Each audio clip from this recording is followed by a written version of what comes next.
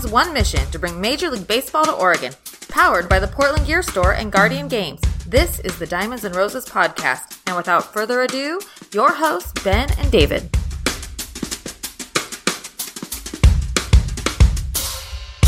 Welcome back yet again for another episode of the Diamonds and Roses podcast.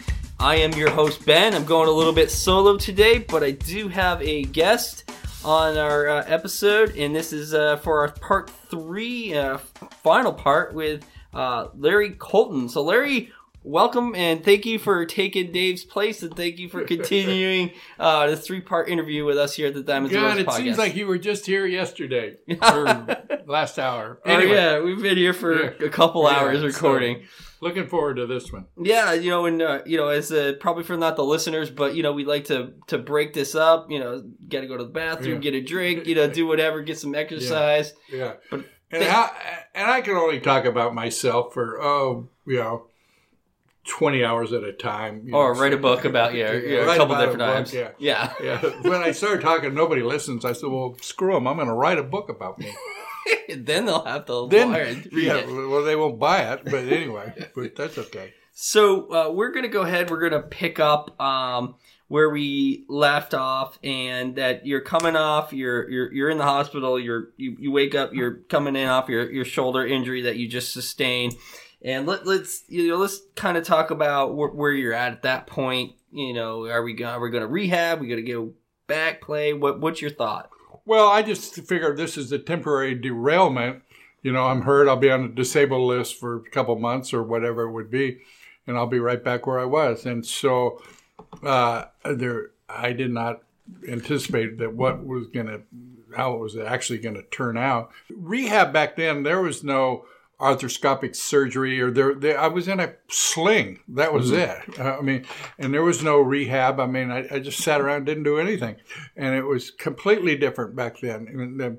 So they sent me down. Actually, I had a thing in my contract where if I stayed in the big leagues 90 days, I got a $8,000 bonus, and they sent me down on when I had 88 days. And so they saved $8,000. They sent me back to Coast Lake, and I just sat around there for a while. And then I tried to come back, and I couldn't. I threw right-handed, but it was my left shoulder that had been separated. But I couldn't lift it. So when I went to bat, I just stood there. I couldn't swing a bat. And on the mound, I couldn't lift my arm. My left arm, so if a line drive was going to come back on me, I wasn't going to be able to get my hand up because I couldn't lift my shoulder. And so I started throwing and ducking because I turned my back so my back would face the mound after I threw it because I should have never played is what it was. But you're young, you're invincible, and you think you're coming back. And plus, I'd been in the big leagues, so I wanted to get back to the big leagues, and I wasn't going to get back by sitting out, so I was in a big rush to start playing again, and that was a big mistake. So, and what was the time frame? The injury happened June 4th, and so I started playing probably in middle of August. Okay, so so 6 weeks. No, it was more than that. It was more like 8 weeks probably. But that's rushing it back. It might not even have been that long. But it had to be in July because I remember pitching in San Diego. It was during the 1968. It was during the Democratic convention in Chicago when things were going nuts and people were rioting and they're going that. And I remember standing on the mountain seeing they had a big message aboard it because we were playing at a new stadium, and they put in there that Hubert Humphrey had won the nomination, and I wanted Eugene McCarthy or something. I can't remember.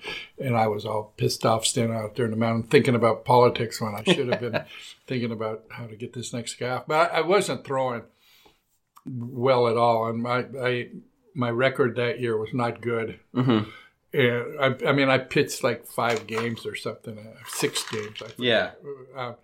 And plus my batting average. My career batting average is probably 260 or something like that. But I never got a hit because I couldn't swing the bat. I just stood there.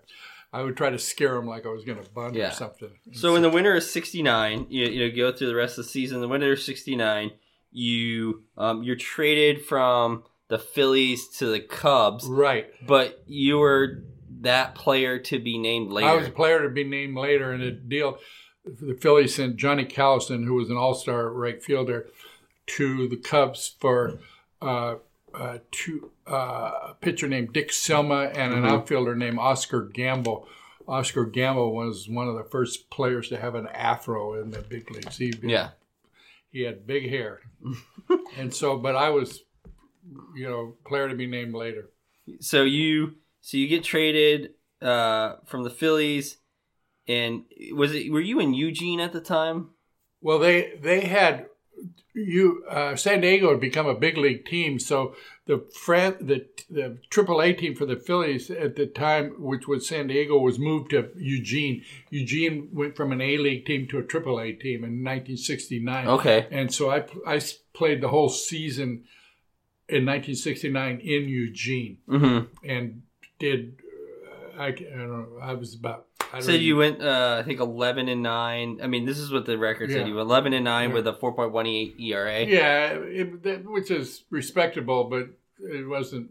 I wasn't as good. I was not as good. So then you go from you stay on the West Coast. You go from Eugene. You go up to Tacoma. Yeah, I got traded with the Cubs. I went to spring training with the big league Cubs with Ernie Banks and all those guys, but I pitched like 1 inning or 2 innings of spring training. They sent me to Tacoma, and I started off I actually started in the bullpen for the first time, and then they moved me into the rotation.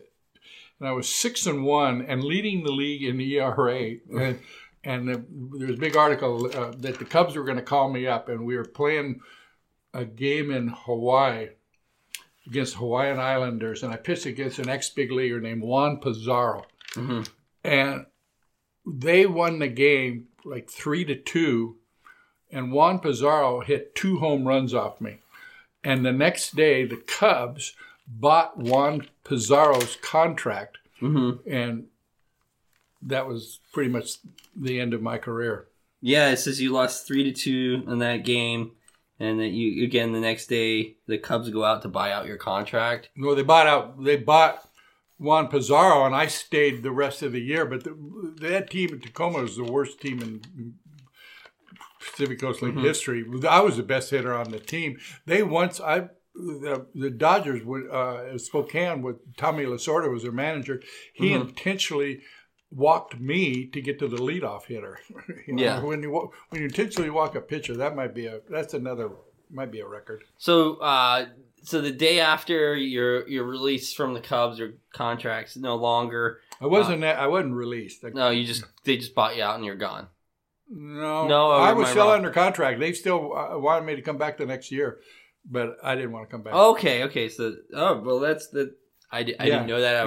The research. I actually quit. Did. I could have kept going, but I was ready to move in other directions, and I'd moved to Portland at this point. I'd gotten a divorce, and I'd moved to Portland, and I got accepted into a teacher training program through John Adams High School in Northeast Portland, and I just decided I wanted to do baseball. At that point in my life, it felt irrelevant, and because. You have to remember the end of the 60s were so chaotic. And I don't know if it was my Berkeley background or whatever it was, that I just wanted to do something more meaningful with my life than playing AAA baseball. Yeah. And so I went into teaching. Okay, so then this is 1970. 70, yeah. And you go into teaching. You're teaching for several years. And what were you, for the listeners, what were you teaching at that time? I was teaching at John Adams High School. I was teaching language arts, mostly English, writing. And I was part of a team teaching program. We would team teach stuff. I didn't. It was an experimental school, and I loved it. I absolutely loved it, and I thought this was my passion, my calling. And but I was struggling financially, and I'd remarried and had another child, and one summer I painted houses during the summer. Yep. And I hated that. wait a second, I got a college degree from Berkeley and I played in the big leagues. Yeah. I'm out here. Nothing wrong with painting houses, but it wasn't my particular gig. Exactly. And you bring this up in the documentary, The Battered Bastards of Baseball, and you were just sick of wanting to paint houses. Well, I was going to have to paint houses again. And then I read an article in the Oregonian that the Portland Mavericks were holding a tryout. Mm-hmm. And they'd been here 1 year before or 2 years before, and they were the lowest level of A-ball. It was a rookie league. Mm-hmm. So it's first-year players. Each team in that league was allowed to have one player who had played higher than A-League ball. And so they had a tryout and at Civic Stadium, and I hadn't picked up a ball for 5 years. And I pitched 3 innings. I think I struck out 8 guys because I'd snuck up on my arm. And after I walked off the mound, the owner, Bing Russell, legendary Bing Russell, came out of the stands and he went up to me. And I looked like Charlie Manson. I had long hair and a beard. And he said, "Wow, you can really pitch, but I bet you're a drug addict." Well, if you counted smoking dope, I was, but I didn't do real hard drugs, and it would have been legal nowadays. Mm-hmm. So I eventually made the team. Let me ask you this question. Let's take a step back. When you go out there on the mound to try out, you're out there throwing the ball.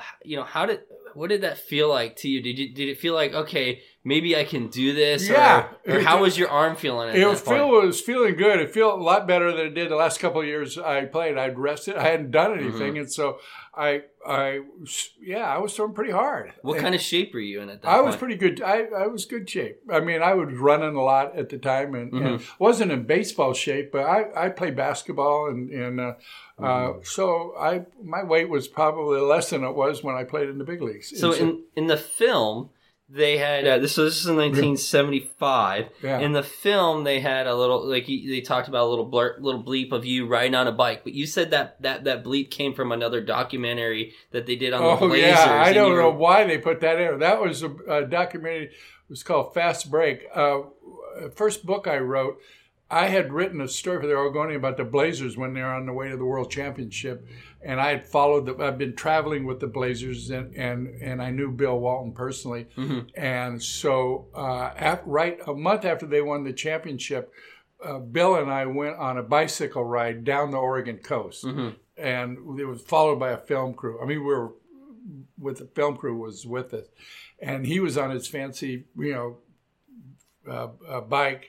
And he was in great shape. He just won the world championship. And I had a 3-speed Swin varsity with a baby seat on the back. And so we're going up and down the hills of Highway 101. And I'm getting blown off the highway by trucks and everything. But he's way ahead of me. I can't keep up with him. Yeah.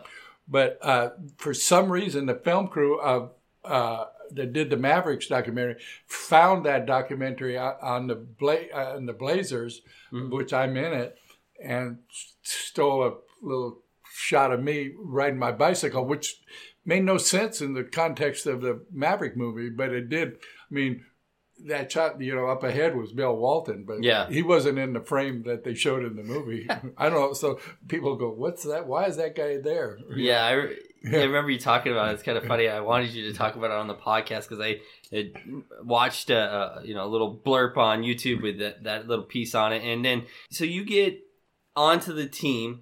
You hadn't played in a while. What was that feeling like about being part of the team? It was pretty cool because I got some publicity, local teacher, because I was teaching school, local teacher to pitch for the Mavericks. And so my students came to the game and so I was looking forward to it. I wasn't thinking, well, I'm going to make it back to the big leagues.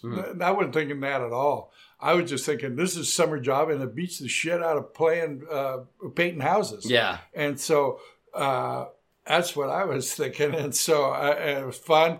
And I wasn't making diddly. I mean, Frank, I was making $400 a month, and all the beer I could drink at Peters Inn, Frank Peters' thing. Yeah. I had unlimited beer. Yeah. Everybody who didn't play for the Mavericks went and worked for Frank, right? Yeah, I didn't work for him. I could just go in there and I already had a job. I was a teacher. I was happy with my career. I just need something to do that summer. So I pitched one game and I pitched the whole game. I pitched a complete game. But we lost, and I did terrible. My arm started hurt about halfway through, and then I pitched another game, lasted about an inning. So I'm thinking, okay, this experiment is over. I'm done. And I'm sitting on the bench, and Frank comes up to me on the bench. He says, "Hey, I remember you, Cole. You used to be a good hitter. Get up there and pinch hit." Yeah. I hadn't taken any batting practice. I hadn't taken anything.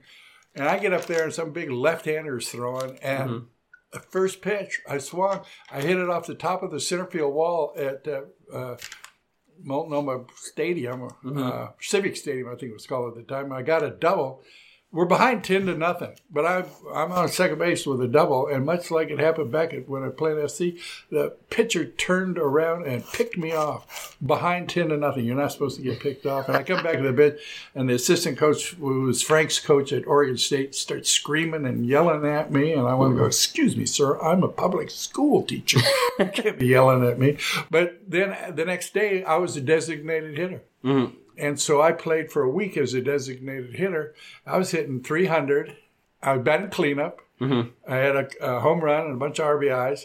And then they got a call from Jim Bouton, wanted to make a comeback.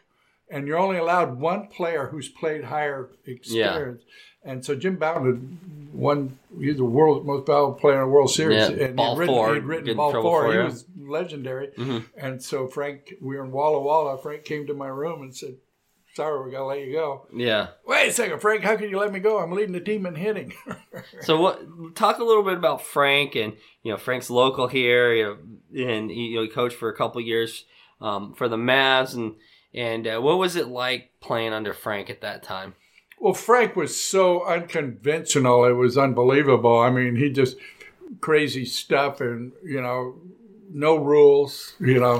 I think his only rule was don't get caught or whatever. And so he was, he was colorful and he was a bar owner. He had made a name for himself here in town as a barkeep. And so he was just, he was crazy. And I knew him from before, and I knew him around town and stuff. And so I his flamboyance and craziness was just entertaining to me, and he didn't bother me, and he let me play. He gave me the chance. Yeah, he's the one who picked me to play on the team, and so I'm forever thankful to that, because when I was done, or actually when I was playing with him, I thought, well, no matter what happens here, remember I was a school teacher, I could write an article about playing for the Mavericks, and so I did. And I talked to one of the writers named Nick Bertram, who was working for the Oregonian. He was covering the team. And I said, if I wrote an article, could I give it to you? What about getting it published? And he said, well, let me take a look at it. So I wrote it and showed it to him. And they published it, and they put it on the top front page banner story, picture of me looking like Charlie Manson, and another picture of me in my Phillies uniform. And so I got such good positive feedback. It was the first thing I'd ever written or published. I hadn't thought about really being a writer at that point. And I got such positive feedback from that. And then I went back to school to teach, and I started writing articles all over the place. And I was getting published. Everything I was writing was selling. And so I decided, well, I'm going to try this full time. And so I quit like 3 months later teaching in the middle of the year. My wife was not real happy about that because, she was going to school, back to school. And, so all of a sudden we didn't have health insurance and the necessary ingredients of life. But I was being a writer, so that's what I wanted to do at that point. Yeah, and I was, as I was doing some research to kind of draw the whole baseball career to a conclusion. You had mentioned this in an article that when you discuss your baseball career, then transitioning into your writing career, you chose a specific movie scene to kind of, to kind of paint the picture of you as an individual. And you said, I chose the scene from Field of Dreams where Ray Kinsella, played by Kevin Costner, goes out in search of Dr. Archibald Moonlight Graham, whose professional baseball career lasted just one day. Kinsella asked Graham what it was like to get so close to your dreams and not make it is something most people would think is a tragedy. And Graham responds that it would have been a bigger tragedy if you'd only been a doctor for a day. Which I saw that when I saw it in the theater. Mm-hmm. I thought, wow, that's me. I mean, because when I tell people often about I played one game and then I got sucker punched on the street and that was it. I never played again in the big leagues. And everybody, oh, what a shame, what a tragedy. But if that had not have happened, I would have never become a writer. I'm sure I would have had a big league career. I was, might not have made the Hall of Fame or anything, but I would have had a decent career. All the guys I came up with, who I was ahead of them, they went on to do good things. And so, but I never, ever moaned. And actually, more lately, as I get really old, I think, oh, Jesus, I wish I'd had a chance. But I've been so consumed first with my teaching career and then for the last 40 years with my writing career, all I think about is writing. I don't think about, oh, God, if I'd stayed in my room and read a book instead of going to a bar, this wouldn't have happened. And so, it's too bad I didn't get to live out that dream. But on the other hand, my life turned out great. And I'm far more proud of my writing career than my baseball career. Baseball career, I was a genetic freak. I mean, I could throw hard. And so I worked at it, but, I wouldn't have done any good if I wasn't born with a good arm or good hand-eye coordination. But writing, I worked on it. I worked on it today, every day. And I'm doing it with my brain. And to me, that's just, I feel that there's an old Chinese proverb that says to achieve immortality, you have to do three things: have a child, plant a tree, and write a book. I've done all three.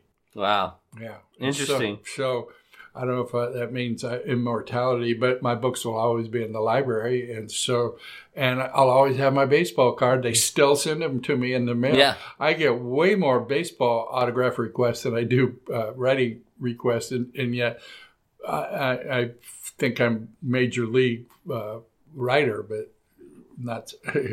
You talked about that in one of your interviews, and you said that, I think this is like 2004, maybe a little bit later. You'd said that, you had estimated at that time that you had gotten some 3,000 or 4,000 requests to have cards signed. And, some people would send you a picture or a postcard. It would be essentially the cover of one of your later books, Counting Who. And, it'd ask you to sign this. And then you'd say you'd take the card, you sign it, you put it in, and you fold it up and you say, read the book or something. Yeah, and you no never way. hear, they never write me back. Never. And I've done it, like you say, 3,000 times. I mean, baseball card collecting is a freaky phenomenon. There's people out there, and there's a book that lists the address of every guy who ever played in the big leagues. So I'm in the book because you can't. I'm gonna look at card up, see what the value is currently going on Amazon. It's $240 if it's not signed, and it's $2 if it's signed. Amazon has great deals. Yeah. So I got a card today in the mail. I mean, it's just weird. They said if I get the amount of cards that I do, I can only imagine what Cal Ripken gets. I mean, I played insane. One game. He played, zillions. So you could get your card right now with Dick Thienen autographed for $39.89. Oh, what a ripoff. For both of you. I'll give it to you for free. So there's another one of you for $18. Don Money. There's another one that's signed by both of you for 1994. Then there's like another one of you and Don Money for $7.75. I think the lowest I've seen on here is $1.10. What's the difference between that and the one that costs $20 or $30, whatever it is? It's not autographed. Oh, well, yeah, it's got Don Money on it. You buy it and I'll autograph it for you. It's ridiculous. It's so stupid. It can't be any more stupid. Yesterday, for my grandson, who's a musical freak, I'm going to get him for Christmas. I'm getting him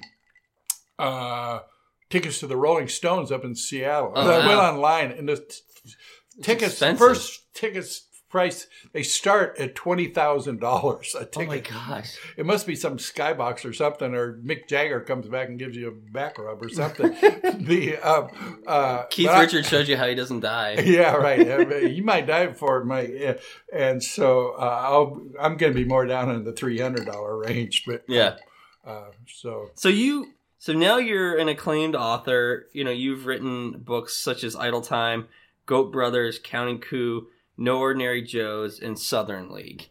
I want to take. I was listening to one of your one of your speeches, and you talked about No Ordinary Joes. You talked about one of the gentlemen that was in that book that you wrote about was from Medford, I believe. Mm-hmm. And that's how I came across this story. Yeah, he was a submariner. He's a submariner. And he got captured. The submarine got sunk, but they miraculously escaped. Got captured by the Japanese, and nobody knew they had been. They were listed lost at sea. So his wife, a few months, she waited a couple of years, and then she went and married another guy. Yep. And then he comes back, and the only thing that kept him alive in prison camp. Prison camp was horrific. Mm-hmm. And if you think you only like people who don't get captured, you're wrong. These guys were unbelievable, and that spent 3 years in a Japanese prisoner camp. So he comes out, and his wife is remarried. Yeah. And that's what kept him alive, was thinking about coming home to his sweetheart from Medford. So he goes 25 years, they go apart, and he goes to a store one day, and he walks around the corner, and there she is. And they both were in bad marriages, and they fell back in love 25 years later. And so I went to interview him back in Maryland. They'd moved to Maryland. Mm-hmm. And this was 20 years later. They've been married 20 years now. And the second day that I was there interviewing him, and I was standing at his house, and his wife was there, and he stood up, and he dropped dead. He dropped dead right in front of me. Yeah, and you said you later on say that you wrote the eulogy for his wedding, for his funeral. And I became very involved with the family and the whole thing. Are you still talk to the family to this day? Yeah, not regularly, but most of the Counting Coup. I lived on the Indian reservation. I'm still in touch with people from there. Mm-hmm. And when I wrote about my fraternity brothers from Cal. Yeah, I talk to them all the time. In fact, I just went to a reunion of those guys. Yeah, and then let's talk about Southern League. I know I brought a copy of it here. I'll admit I haven't read it yet, but I plan on reading it. Yeah. It's kind of interesting because this book takes place. You write it as if it was taking place it did take place in 1964. You base it on the first ever integrated team. And it was the Birmingham Barons. Now, this is 2 years prior to you actually playing baseball for the Peaches. I played in the Southern League. Southern League, yeah. So I was in there. So I was familiar with all the, that. And plus, some of the guys that were there in the 64 with the team were there again in 66. So I played against some of the guys. And so, but it's really a book about integration in Birmingham, Alabama, which was at the crucible of the civil rights movement at that time. And there's some pretty ugly stuff that went on. Mm-hmm. And so it's about these guys trying to win the pennant with the backdrop of some of the worst racial stuff you can imagine. Yeah, and you had mentioned that you hadn't really written about civil rights other than you had written a term paper in college. Yeah, I did. That got you interested in civil rights. Yeah. And you even mentioned that even at the time you were in college, that you said even black players are unable to eat with white players when we played in the South. No, or was that when the other team, the Southern League? Well, we didn't have any black players in Cal when I was there. But in the Southern League, the Southern League, we had black players, and they had stayed in a different hotel. They stayed in boarding houses, rundown boarding houses. They couldn't eat in the same restaurants, and this was in '66, 2 years after the civil rights movement had been. Yeah. But it didn't change anything, and the blacks couldn't sit in the fans. They had to sit in a special section way down the left field line that was called the coal bin, and it was ugly. Yeah, and it stuck with me. And so then, 40 years later, I wrote a book about it, but not about my experience there, but about this first ever integrated team. Mm-hmm. And then we briefly, let's touch a little bit briefly on Counting Coup, because that was a pretty popular book. But my understanding is that so you went and lived on the Crow Indian Reservation in Montana at Little Bighorn. Yeah, and you lived there for 16 to 18 months, yes. And you spent 3 years on the book. It's a story on honor on the Little Bighorn, right? And with this specifically, you said that you had written the first book, the manuscript, or the book part of it, you sent it in. You got a call back saying it was garbage, and pretty much. You come after back I spent 3 years on it. I mean, it's like turning a term paper to get a D- on it. Mm-hmm. This is way more than that, and plus they'd given me a 6-figure advance. And not only did they think it was garbage, they wanted their money back. Yeah. I'd already spent it. I had a daughter in college. I had a house here in Portland. I was living over in Montana. I spent the money, or most of it anyway. And so they wanted back, and I didn't have it. And so that was the low point of my career, any career. That's lower than when I got hurt in the big leagues. Yeah. Because I worked hard on it, and it was truly a piece of crap. I didn't realize it at the time. But then I started rewriting it, and I wrote 50 pages, and I changed it from third person past tense to first person present tense, and I put myself in the story. And it was not politically correct. It was, I'm writing about Native Americans, and it was, I showed it to 2 people here in Portland, the 50 pages, and they both loved it. And it was Arlene Schnitzer, who had become a good friend, and another guy named Jerry Pratt, who was head of Meyer Memorial Trust, had been head of Fred Meyer's. And then I didn't do anything because I had started a nonprofit teacher program, training teachers on how to teach writing in the schools. And I didn't have time to work more on the book, and so Jerry Pratt went out to lunch and he asked me how many pages I've written since the 50, and I said none, and he went ape on me, and I said, well, Jerry, that's easy for you to say. You got millions of dollars. I don't have millions of dollars. Well, how much would it take for you to finish this book? Well, $35,000, and he said. So he reached in his pocket, pulled out a checkbook, and he wrote me a check for $35,000 right on the spot. And of course, first thing I thought of was I should have said $100,000. Yeah, I remember talking to you about that. But you ended up giving that money back after. Yeah, I did take it.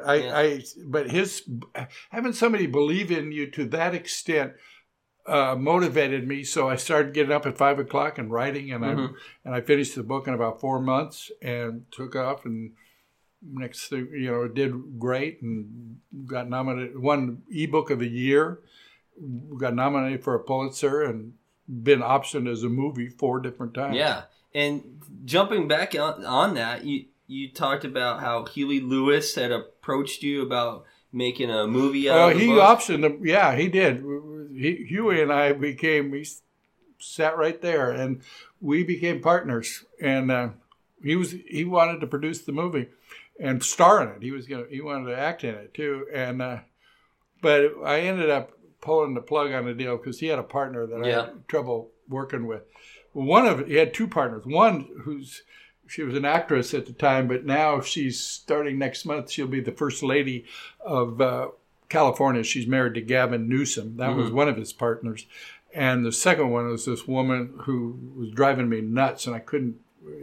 She just, you're the writer of the book, get out of the way. And this is about people's lives. And I got mad. But so I pulled the plug on the deal, and then she's gone on to produce 2 TV series since then.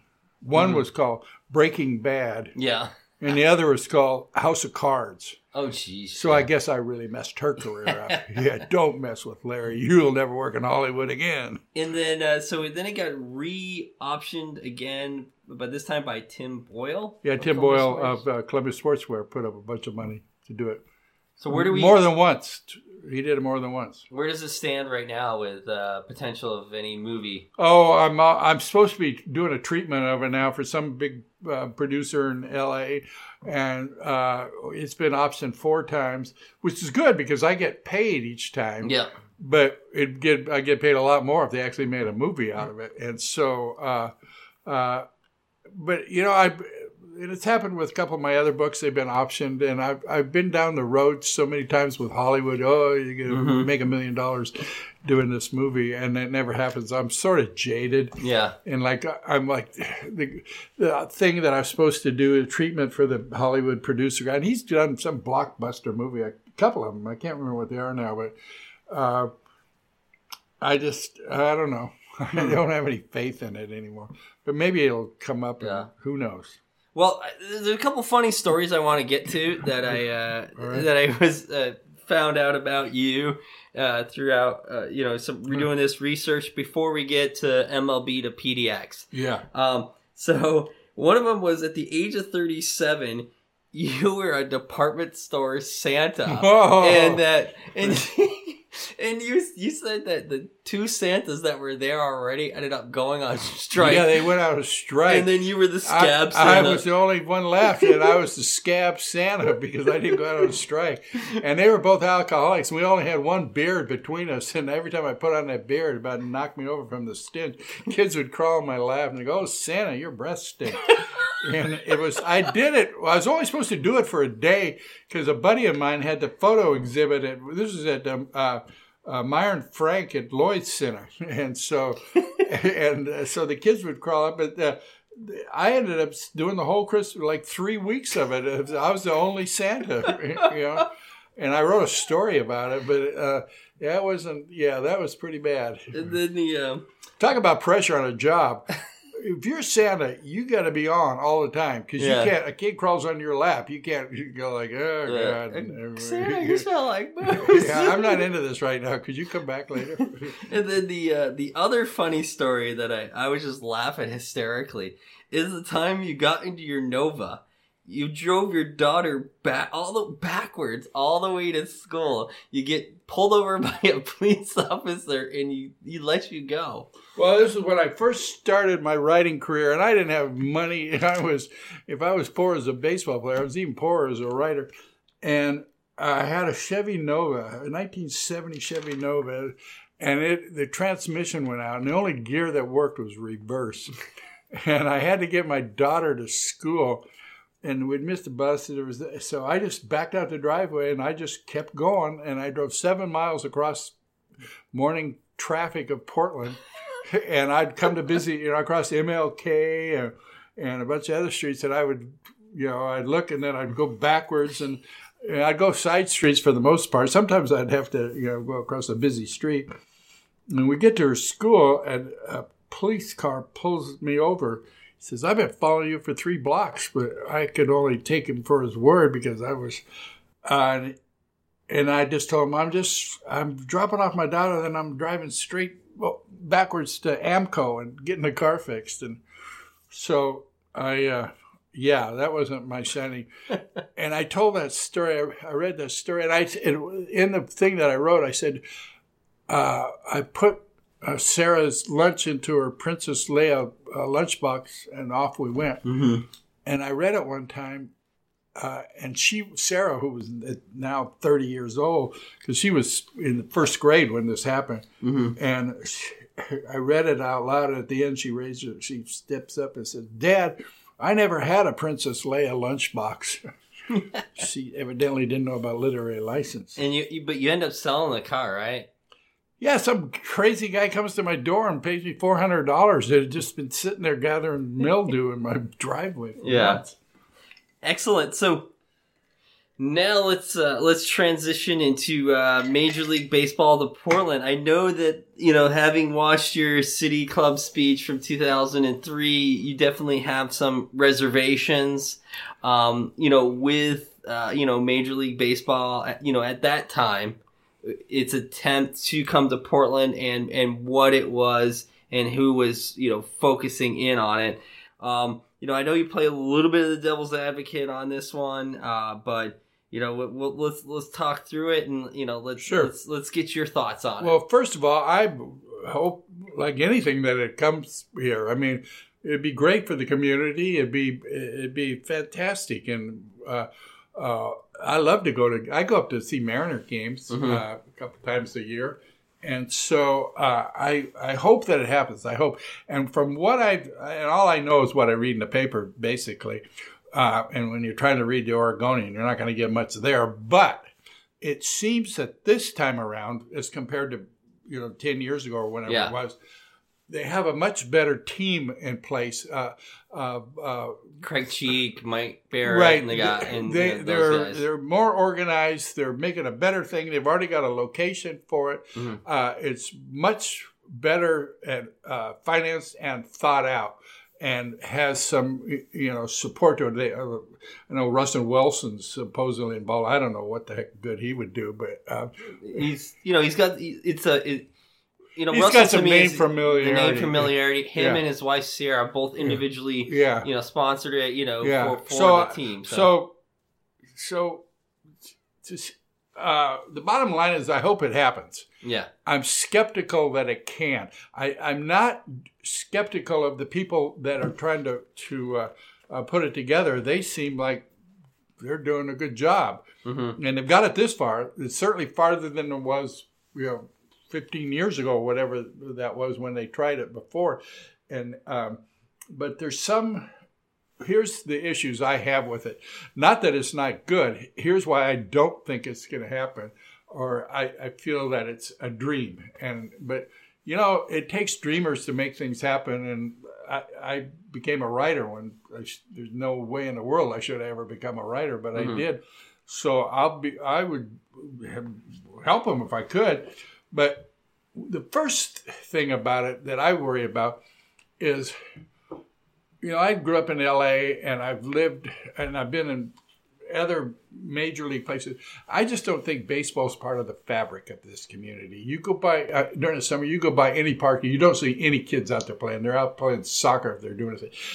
They can't get enough kids to play, Babe Ruth League or Little League. Baseball is not popular here in this town. Kids don't grow up thinking about it, and I don't know if it's because of what.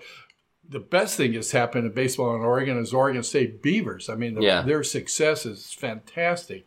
But so it's just, there's when something becomes part of the fabric of the community, the Blazers are part of the fabric of the community, and so that's not to say that the baseball team couldn't be.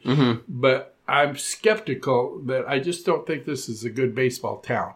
Well, I'm going to play devil's advocate a little bit on this, and the reason why I want to play devil's advocate is, and I get your point, but I actually think it's quite the opposite. I think that you have programs like Friends of Baseball. They're doing a lot to help out inner city development of youth baseball. I know the Diamond Project, that they're putting proceeds to inner city youth baseball. I mean, you have program, even sponsor of the podcast. Portland Gear Store puts money towards inner city youth baseball. You have these programs in place, and I think another thing, as we're both parents, and I think a little bit that it involves in this is that maybe it's gone away from you talk about your dad, and you talk about your dad and how much time he spent with you, and he showed his love to you in a different way. And that's by doing things with you and being out there. And I think that society is growing to a point now where maybe there's not a lot of, parents that spend that time, with their children doing these types of things, getting them out playing sports. I mean, I try to get my children out to play sports a lot of times. So I feel like it's the non-parent interaction that they have, and it's more focused on electronics and stuff. So it's parenting is, I think, some ways gone towards the electronic age versus, which is not good. Versus being out, doing things, getting that interaction that they get with development of being part of something bigger than themselves as a team. Well, when I grew up in Southern California, it was in the 50s, really. All the kids around me wanted to go out, if their dream was to be a big league baseball player. Mm-hmm. That was the dream. Not football, not basketball. That was, and now I think it's, they want to be a soccer player, they want to be a football player, they want to be a basketball. Baseball is fourth. And you talk about inner city projects. I think there's a lot of effort being put into bringing baseball to inner city.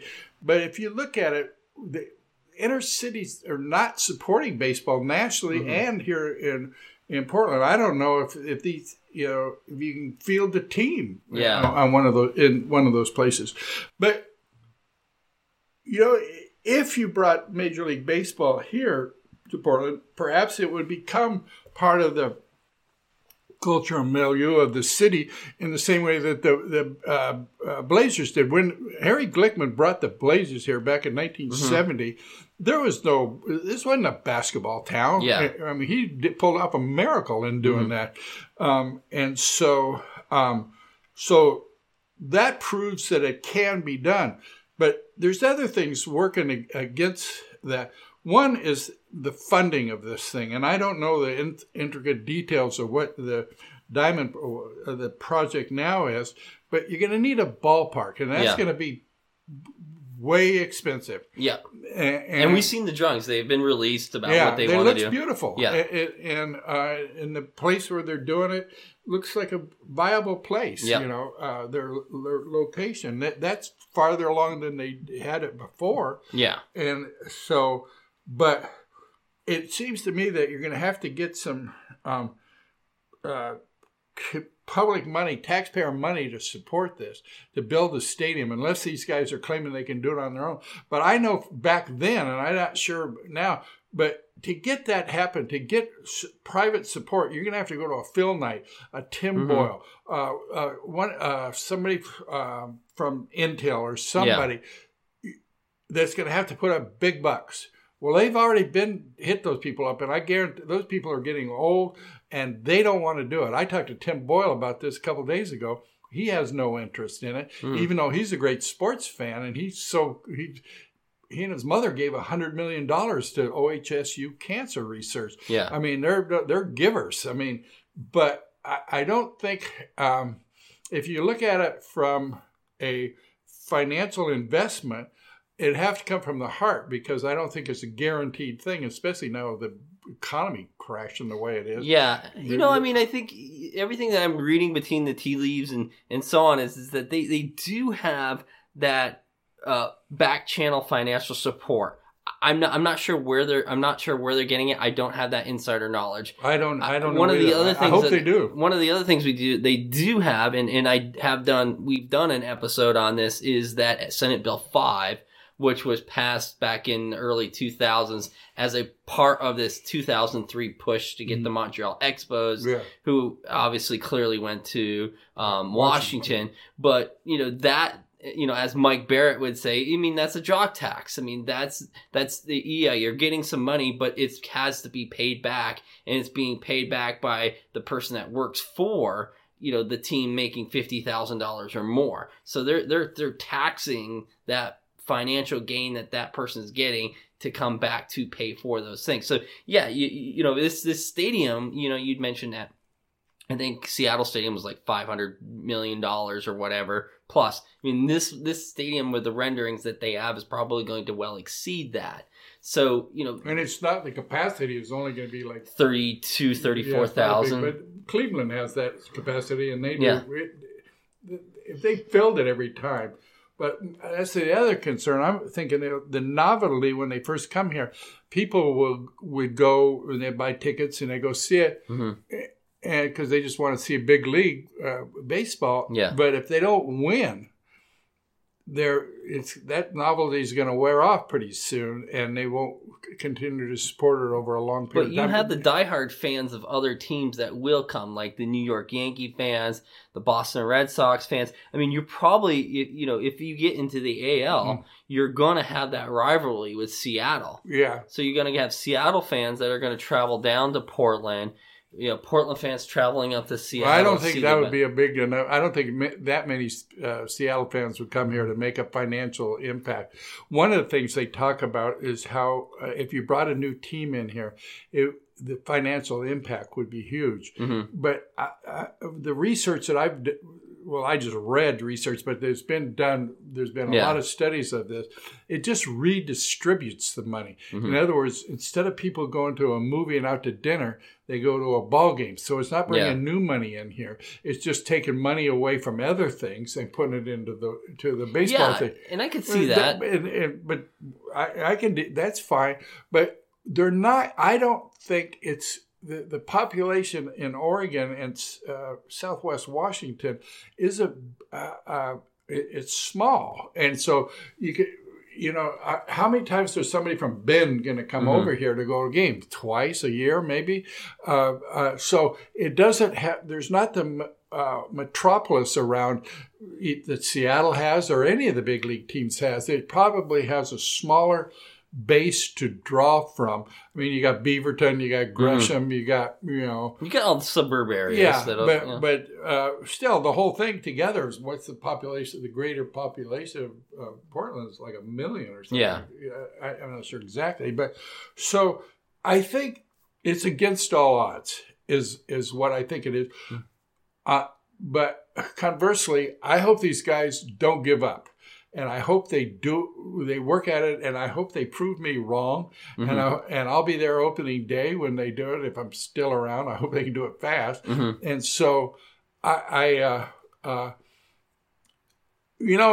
so much more advanced than they were 15 years ago, and so much better thought out, or at least from what I gather in the guy that was running the program back in 2003 wasn't even a baseball fan. Yeah. He didn't even like baseball. So that kind of, that's not going to work. And so let's see. I'm just being pragmatic here. So the fabric of the community is not steeped in baseball. Yeah. But it could get there. It could get there. And let me they couldn't even keep a AAA team here. The Beavers left, and so they good point. But you were on the Portland Mavericks, and what did the Portland Mavericks do specifically for youth baseball? Oh, they had clinics. They had clinics. They had the Little Mavericks. Yeah, they had that, and that's. I mean, you could do that with or without a team. I mean, you could, and I hope. But every major league team has community outreach that they do, and the players go out and do X amount of clinics. It's in their contract that they have to do. But I think the I don't know if the Major League Baseball, whether it be the Oakland A's or the commissioner, if they see Portland as a viable enough place to. I don't know what they're competing with. I think they do, because I don't think that we would, the Diamond Project would be at this point. What are other cities that would be in contention? I think the other cities that are in contention is Nashville, Vegas. I think even Montreal is one. Yeah, they tried, but it didn't work. But I did think the Commissioner of Baseball did say that Portland is up high on the list for an expansion team. If they were to give us, and I know expansion team, they might as well drop that idea, because that's not going to happen. But it is, last I heard, was that the potential, more and more potential for Tampa Bay. Yeah, Tampa Bay's, and Miami's always sort of been weird. But I'd like to see the A's. The A's actually had a good team. They do have a good team, They got some good players. They won Plus, 90-something games. Now they got this Heisman Trophy winners going to be playing with them. So that could be exciting to have. I saw them play a game against the Mariners in the last game of the season up in at Safeco, and they got some players. Yeah, they got some really good young talent there. Yeah, they really do. So I would love if they would come here, but I feel in summary, I feel sorry for Oakland. I mean, they're losing the Warriors. They're going to San Francisco. They're losing the Raiders to go to Vegas. Going to Vegas, and now if they lose the A's, they got nothing. They got nothing. Yeah, they got some nice houses up in the hills, but it was Oakland's always been sort of a brunt of everybody's joke from the Bay Area, having lived down there. You always kind of turn down your nose at Oakland. But I don't want to be a naysayer. I'm just trying to be just a voice of reason. Caution. Yeah, caution. I don't know if it's reason. I want to be wrong. Yeah. Because I love baseball. I mean, baseball it defined who I was for a lot of my life. I mean, and so it would be dogs chasing around the cat. They love each other. Yeah. So let's I appreciate you coming on. I appreciate you letting me kind of go a little bit back and forth here with you. Sure. On the potential of baseball. I wanted to do my prep work. On this. You've done more research than anybody's ever interviewed. And I appreciate that. And so I want to ask you this one final question. Baseball comes to Portland. Are you okay? Would you feel good if they chose the Mavericks as a name? Oh, sure. I hadn't thought about that. Let me give you a quick little rundown on naming. I created a book festival here in Portland called the Wordstock. Mm-hmm. Got taken over by Literary Arts. They came to me and said, we want to change the name. I have nothing to do with it anymore, but they at least ran it by me. They changed it to the Portland Book Festival and asked me what I thought of it. I said, well, when I first thought of the idea, I called it the Portland Book Festival, and I dropped it because I thought it was the most boring name ever. Mavericks is not a boring name. I don't know if outside of Portland, Mavericks means something to the people here in Portland, and it has a tradition. And I would be honored if they did it. Having just been a small part of the Maverick legend here, playing. So I hope that would be. I saw a couple other names that were being bandied about. Do you know what they are? The Steelheads? No. The Swifts? No. The Portland Pines? I'm not so sure on that one. There's also the Californians. No. I think there's the Mud Dogs River Rats is another one. There's the Sacramento River Rats already exist. Yeah. They can't take that one. I think they should the go Mud with Hens in Toledo. So I think they should go with the Mavericks personally. Well, it's I would take the Mavericks. I would think it was good. And Portland, aside from the Portland Mavericks baseball thing, Portland sees itself of a bit of a Maverick community. I mean, we're out here on the far edge, and we keep Portland weird, and so I think internally we think of ourselves as sort of we're going against the grain here. So I would that's my vote. Excellent. Well, I never thought of it until this second, but it works for me. Excellent. Well, I appreciate you coming on the podcast. I appreciate you spending all the time that you have with David and I talking about your history and you as an individual, and then moving into the potential of Major League Baseball to Portland and providing your input. So thank you, sir, for coming on. Any last thoughts? No, I go Mavericks. I hope it happens. And the powers that be that are working on this thing, they've thought about everything that I just said, about the possibilities of why it won't work. They've thought about all that, and it didn't stop them, and they're still going. So more power to them. Yeah, and that's why we're doing this podcast. David and I, part of it is we really, really want Major League Baseball to come to Portland.